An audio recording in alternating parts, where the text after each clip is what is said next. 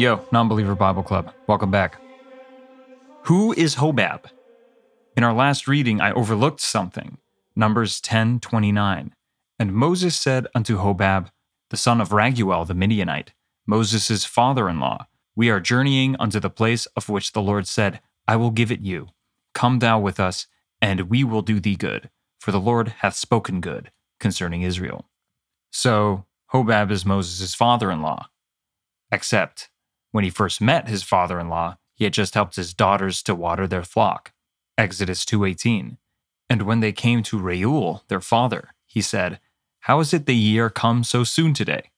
Reuel? Okay, let me take a look at Exodus 4:18. I'm sure there's an explanation. And Moses went and returned to Jethro, his father-in-law. Jethro, I forgot. So is it Jethro, or Reuel, or Raguel, like it says in Numbers? But then who's Hobab? This is what we're talking about. First, Reuel is a variant spelling of Raguel, so they are the same person. That's one down. Let's look at Jethro. Scholars agree. This is confusing. Jethro may have had many names in many different traditions which were combined. Or if you want to use a word that makes it sound like you know what you're talking about, syncretized, to form a unified tradition.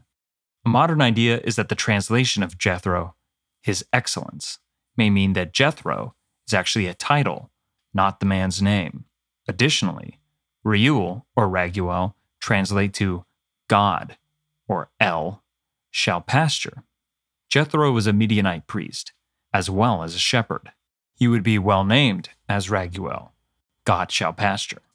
So, if Reuel is the real name of Jethro, then we can read Numbers 10:29 as, Moses said unto Hobab, the son of Raguel the Midianite, Jethro, Moses' father-in-law, we are journeying unto the place of which the Lord said, I will give it you. Jethro is Reuel. Hobab is his son. But that would be too easy. Judges 4:11 specifically identifies Hobab as Moses' father-in-law. It reads, Now Heber the Kenite, which was of the children of Hobab, the father-in-law of Moses, had severed himself from the Kenites. Another dead end. Unless we look at the Hebrew. The Hebrew for father-in-law is Hoten. The Hebrew for brother-in-law, Hatan. The vowels are different, but the consonants are the same. Which is biblical Hebrew written in? All consonants, baby. Because of this small difference, perhaps, the translators misunderstood Hobab to be Moses' father-in-law instead of what he was, his brother-in-law. So, if you like, you can make everything in the Bible make one unified sense, which is cool, but I like the reality of many different translators adding little things here and there. As we've already seen, the different texts favor different characters. In one, Moses is seen as the savior of the Israelites. In Leviticus, written from the priestly source, Aaron, the priest, is the main focus. But this isn't new, even for me. This is something I've had to deal with from the very beginning, literally, in Genesis, with the different numbers of animals in the ark and days of the flood. But does everything need to line up perfectly for the book to make sense? Is there something lost if you call Jethro Reuel or Raguel or Hobab? I mean, if you're an ancient Jewish scholar and you're looking at the different letters in the names, each letter has a number and each number added up makes another number corresponding to a different letter. So I'm sure that means something different to them. I'm just going to roll with it. I've been getting into some real esoteric shit, and it's making me think that most people haven't even read the Bible who've read the Bible. And I'm reading it for the first time, so bottom of the sinkhole, ladies and gentlemen. We'll see how far I can crawl up, or if I eventually get out, but only if you join with me for today's reading in Numbers. Chapter 12. And Miriam and Aaron spake against Moses because of the Ethiopian woman whom he had married, for he had married an Ethiopian woman. Racist. And they said, Hath the Lord indeed spoken only by Moses? Hath he not spoken also by us? And the Lord heard it. Uh-oh. Now the man Moses was very meek, above all the men which were upon the face of the earth. And the Lord spake suddenly unto Moses, and unto Aaron, and unto Miriam, Come out ye three unto the tabernacle of the congregation. And they three came out. And the Lord came down in the pillar of the cloud, and stood in the door of the tabernacle, and called Aaron and Miriam, and they both came forth. And he said, Hear now my words. If there be a prophet among you, I, the Lord, will make myself known unto him in a vision, and will speak unto him in a dream. My servant Moses is not so, who is faithful in all mine house. With him will I speak, mouth to mouth, even apparently, and not in dark speeches, and the similitude of the Lord shall he behold. Wherefore then were ye not afraid to speak against my servant Moses? And the anger of the Lord was kindled against them, and he departed. And the cloud departed from off the tabernacle, and behold, Miriam became leprous, white as snow. And Aaron looked upon Miriam, and behold, she was leprous. And Aaron said unto Moses, Alas, my Lord, I beseech thee, lay not the sin upon us, wherein we have done foolishly, and wherein we have sinned. Let her not be as one dead, of whom the flesh is half consumed when he cometh out of his mother's womb. And Moses cried unto the Lord, saying, Heal her now, O God, I beseech thee. And the Lord said unto Moses, If her father had but spit in her face, should she not be ashamed 7 days? Let her be shut out from the camp 7 days, and after that, let her be received in again. And Miriam was shut out from the camp 7 days, and the people journeyed not till Miriam was brought in again. And afterward, the people removed from Hazeroth and pitched in the wilderness of Paran.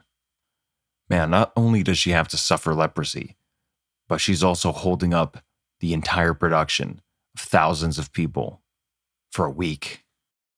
But before we continue, back to the Ethiopian woman.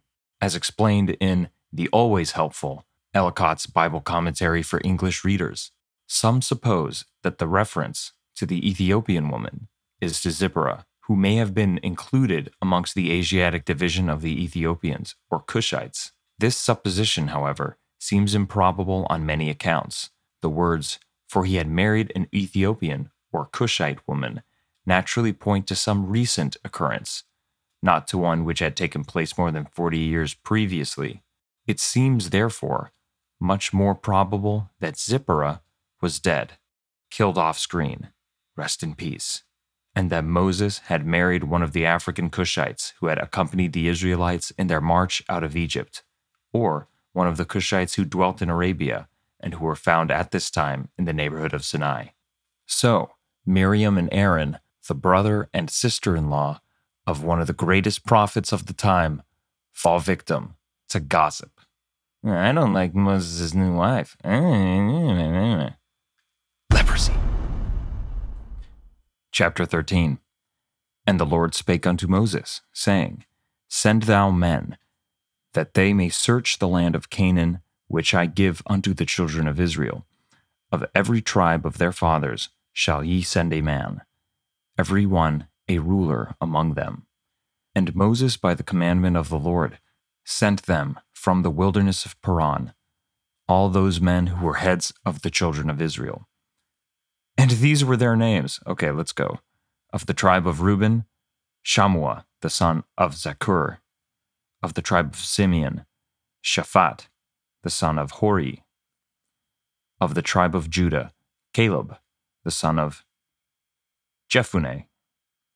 Of the tribe of Issachar, Igal, the son of Joseph.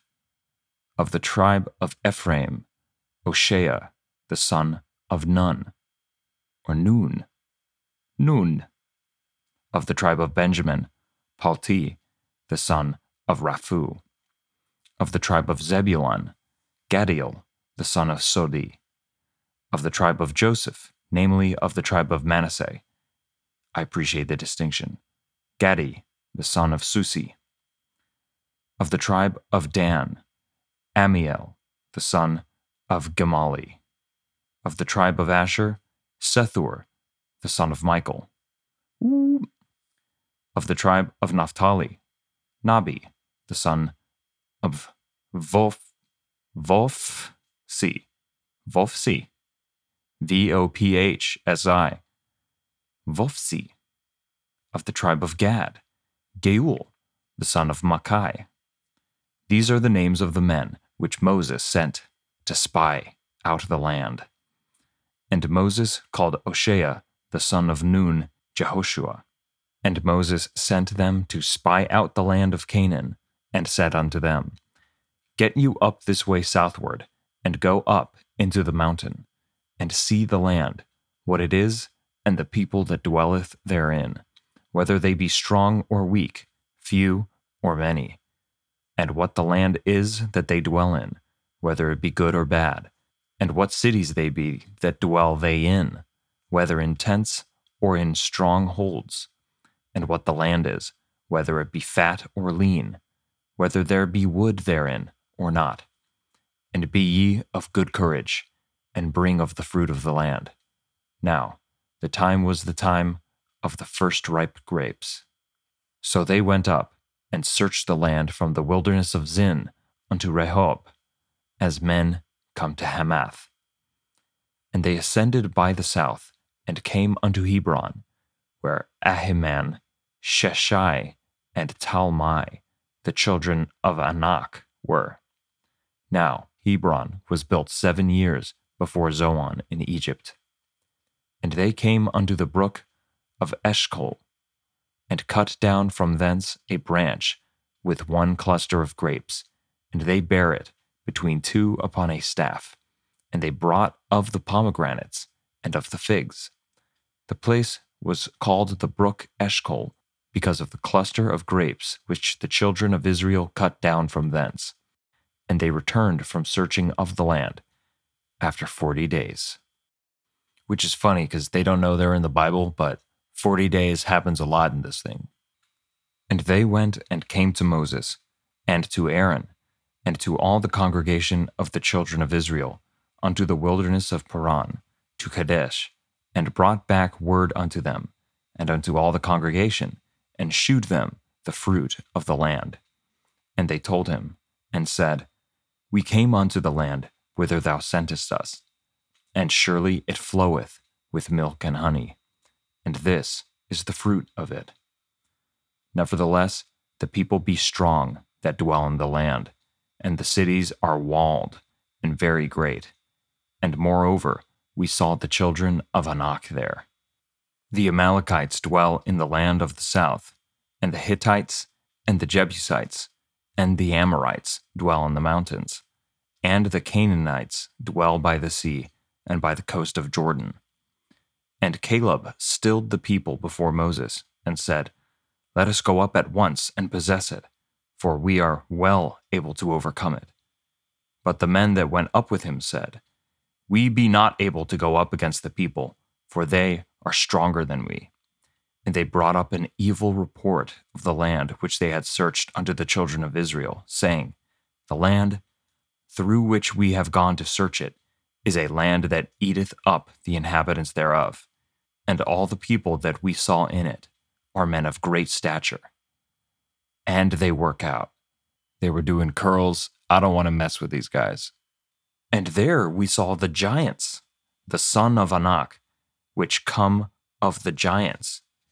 And we were in page turn, our own sight as grasshoppers, and so we were in their sight. Chapter 14. And all the congregation lifted up their voice and cried, and the people wept that night.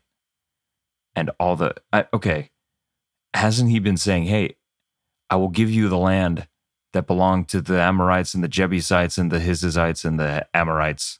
Like, that's the list he keeps giving them. I mean, God's brought them this far, but I get it. They're real intimidating. And the children of Israel murmured against Moses and against Aaron. And the whole congregation said unto them, Would God that we had died in the land of Egypt, or would God we had died in this wilderness? And wherefore hath the Lord brought us unto this land, to fall by the sword, that our wives and children should be a prey? Were it not better for us to return into Egypt? And they said one to another, Let us make a captain, and let us return into Egypt. Man, these guys.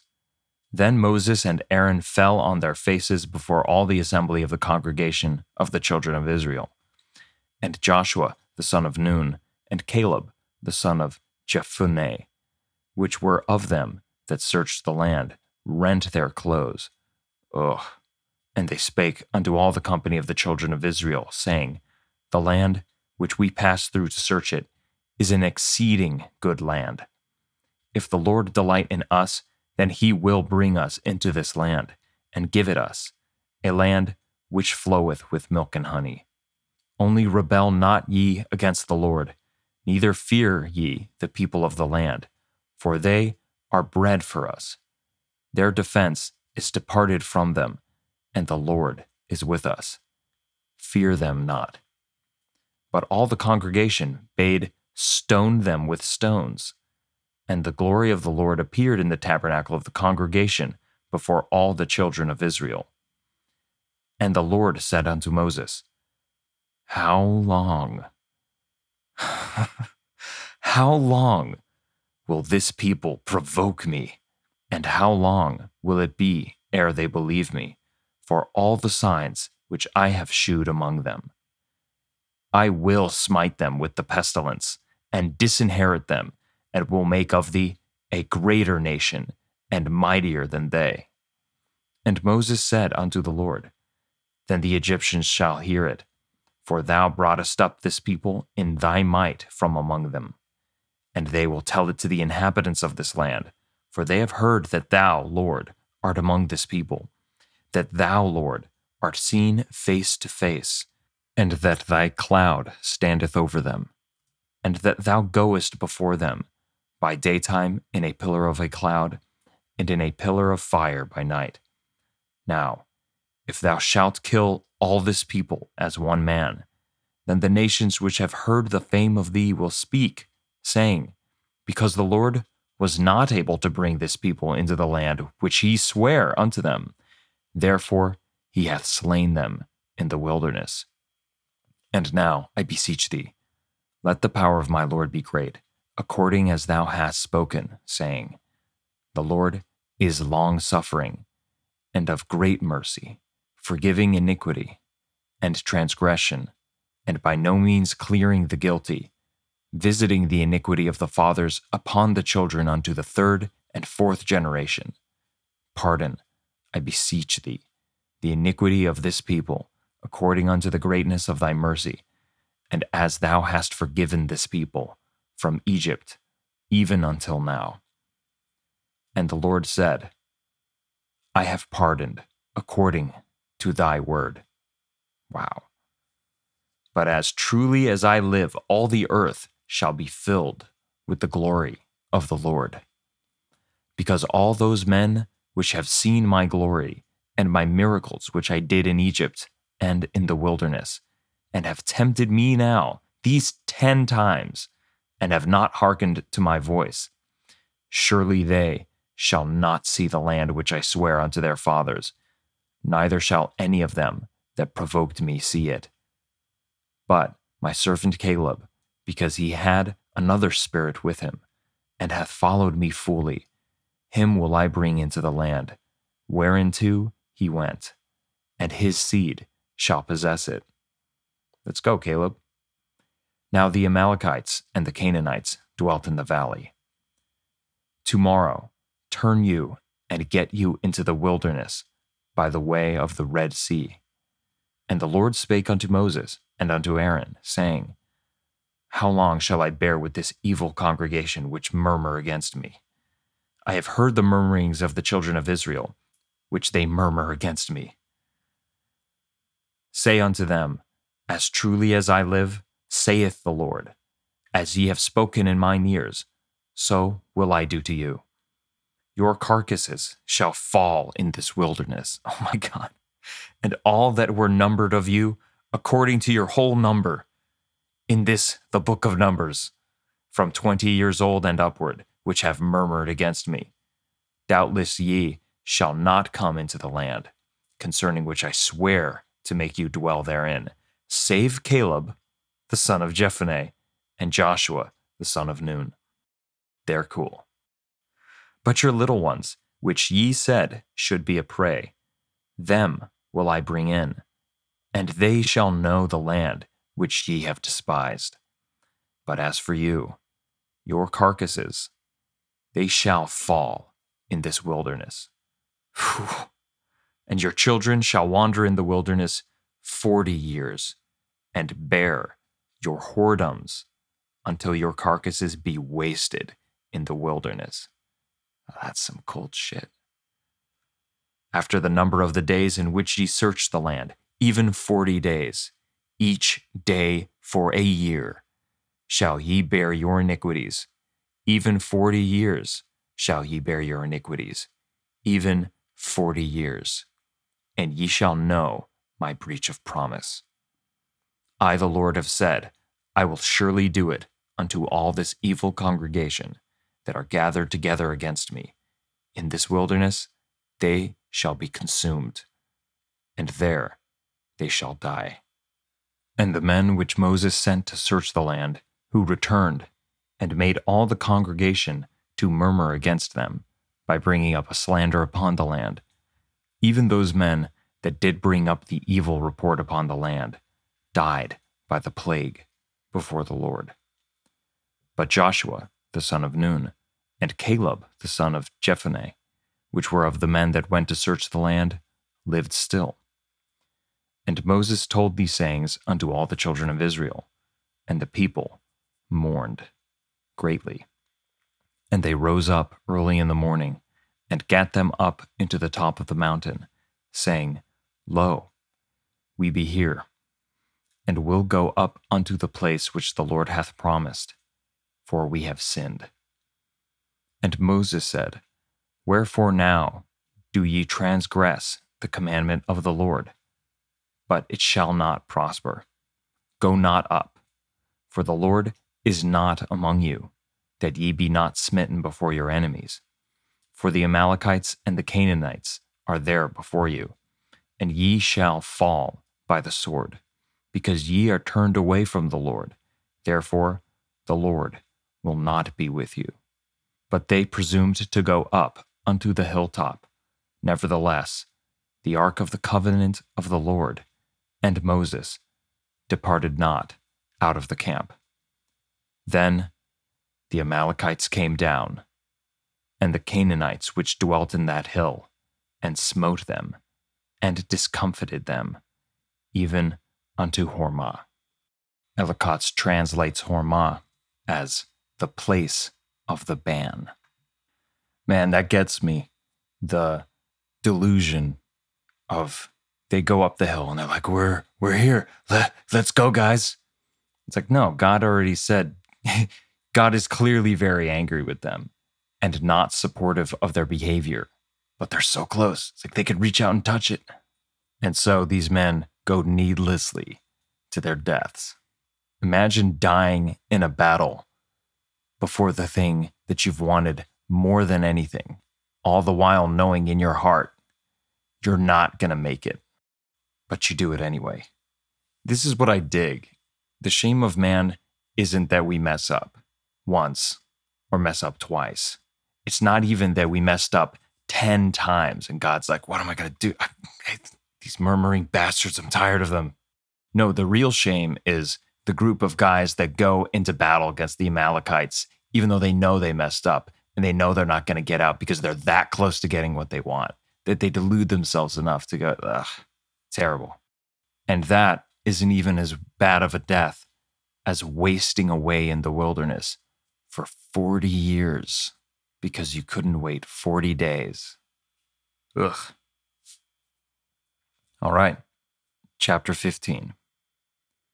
And the Lord spake unto Moses, saying, Speak unto the children of Israel, and say unto them, When ye be come into the land of your habitations, which I give unto you, and will make an offering by fire unto the Lord, a burnt offering, or a sacrifice in performing a vow, or in a free will offering, or in your solemn feasts, to make a sweet savor unto the Lord, of the herd or of the flock.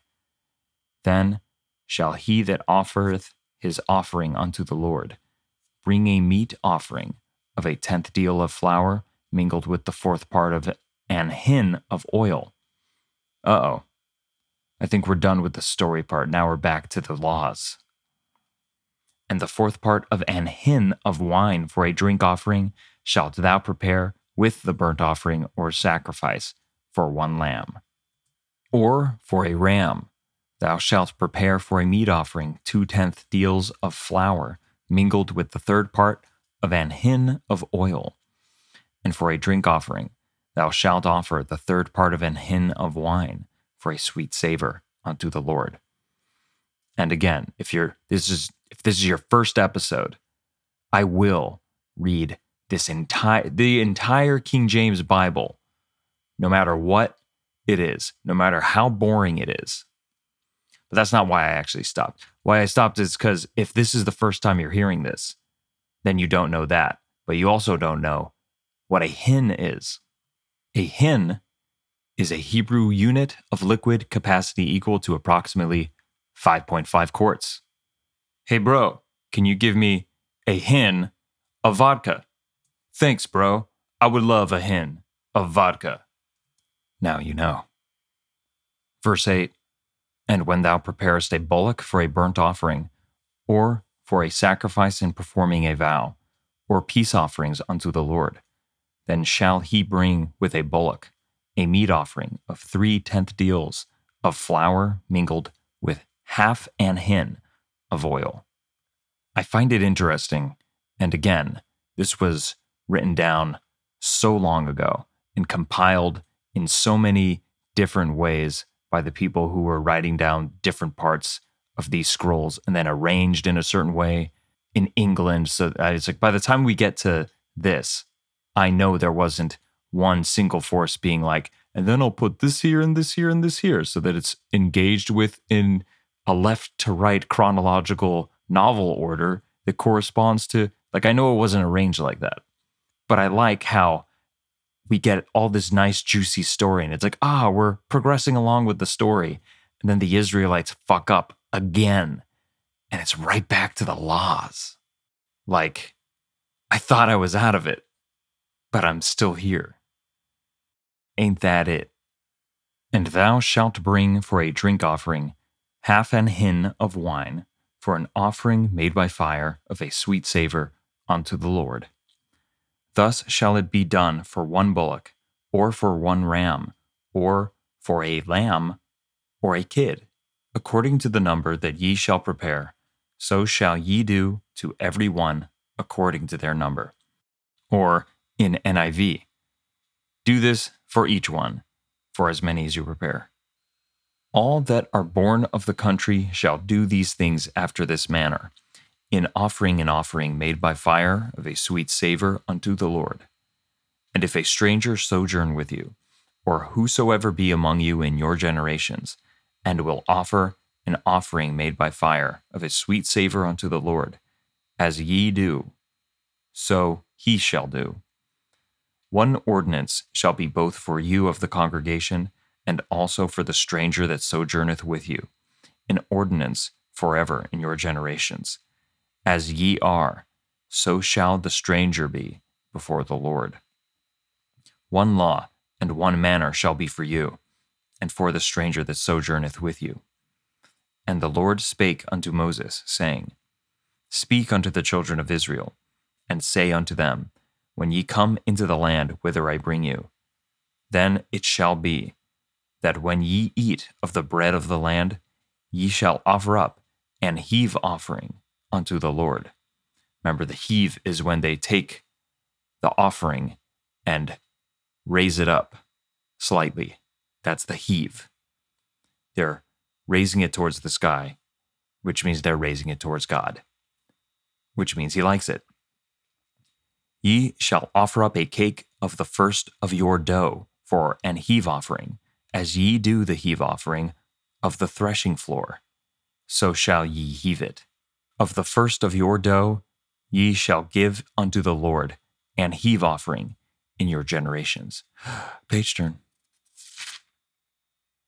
And if ye have erred, and not observed all these commandments which the Lord hath spoken unto Moses, even all that the Lord hath commanded you by the hand of Moses, from the day that the Lord commanded Moses, and henceforward among your generations, then it shall be, if aught be committed by ignorance without the knowledge of the congregation, that all the congregation shall offer one young bullock for a burnt offering. Wow, every single person in the congregation? For a sweet savor unto the Lord. Oh no, okay, that probably means the whole congregation shall offer one, not one each. Otherwise, it would take weeks. All the congregation shall offer one young bullock for a burnt offering, for a sweet savor unto the Lord, with his meat offering, and his drink offering according to the manner, and one kid of the goats for a sin offering. And the priest shall make an atonement for all the congregation of the children of Israel, and it shall be forgiven them, for it is ignorance. And they shall bring their offering, a sacrifice made by fire unto the Lord, and their sin offering before the Lord, for their ignorance. And it shall be forgiven all the congregation of the children of Israel, and the stranger that sojourneth among them, seeing all the people were in ignorance. And if any soul sin through ignorance, then he shall bring a she-goat of the first year for a sin offering. And the priest shall make an atonement for the soul that sinneth ignorantly, when he sinneth by ignorance before the Lord, to make an atonement for him, and it shall be forgiven him. Ye shall have one law for him that sinneth through ignorance, both for him that is born among the children of Israel, and for the stranger that sojourneth among them. So this was kind of confusing. It sounds like they just said two different things for the same sin of ignorance. But the first one seems to be a sin of ignorance committed by the congregation. And then with verse 27, and if any soul sin through ignorance, meaning any single person, then the she-goat of the first year is the offering.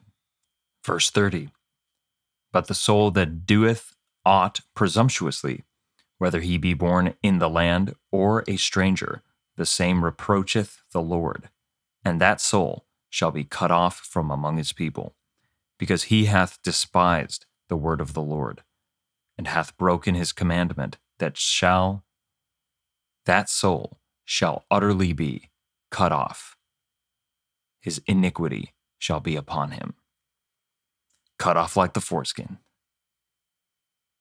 And while the children of Israel were in the wilderness, they found a man that gathered sticks upon the Sabbath day. Oh, I know this story.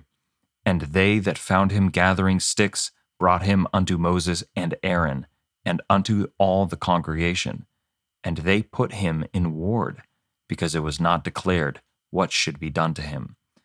And the Lord said unto Moses, the man shall be surely put to death. All the congregation shall stone him with stones without the camp. And all the congregation brought him without the camp, and stoned him with stones.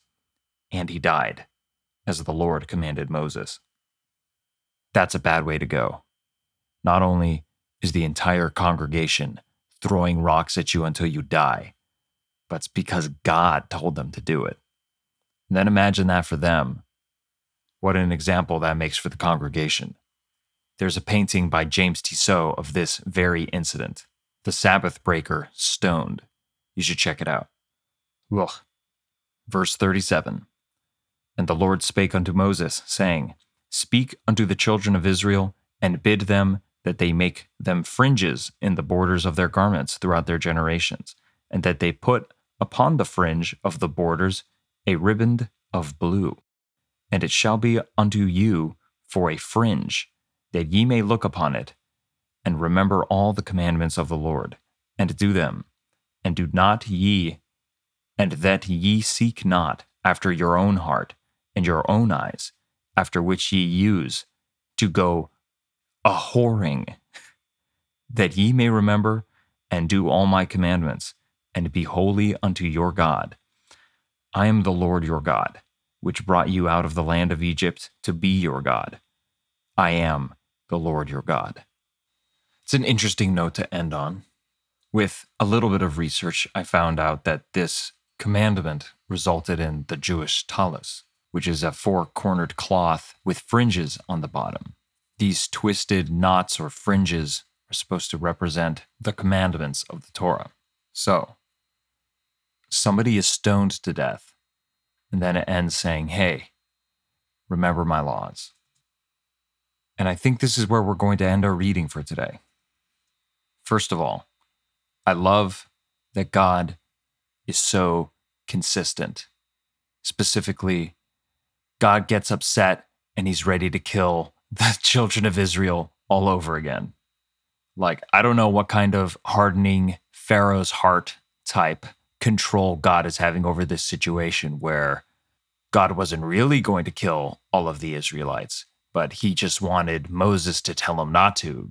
Because it's like, how can Moses convince God, who created him and knows everything that he's going to say, to stop him from killing? Like, I'm not concerned with that. Suffice it to say, the Israelites have sinned again and again and again, and God is communicating that this kind of action deserves death. Moses wisely says, it's less important to kill the children of Israel and more important to show the consequences of that kind of action. Any man can kill another man, or many other men. The worthy punishment is that which befits the crime. The problem with the children of Israel is a generational one. These people can't let go of Egypt. So now they'll have to die in the desert. I think about the 40 days that Caleb and Joshua were exploring the land of Canaan. It's a very high-stress situation, if you think about it. Moses sent a select group of people to to go out into the wilderness and investigate. They are surrounded by enemies, but they need information. This is a spy mission, and it takes 40 days to complete it. That's a long time for doubt to creep in, for your faith to be tested. But Joshua and Caleb had a mission, and they saw to it. It ends up becoming a very fitting metaphor for the sin of the children of Israel. Joshua and Caleb were tested for 40 days. Because they persevered, they came back bearing fruit, literally. But because the children of Israel could not do the same, they must live for 40 years knowing they were that close. Now that's a punishment. And now I finally know why this journey takes them so long. It's not a long journey. Interestingly, Moses is the one who inspires this.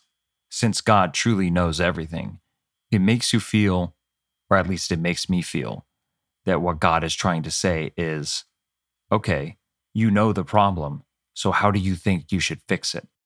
Moses says, the Lord is long-suffering and of great mercy, forgiving iniquity and transgression, and by no means clearing the guilty, visiting the iniquity of the fathers upon the children unto the third and fourth generation.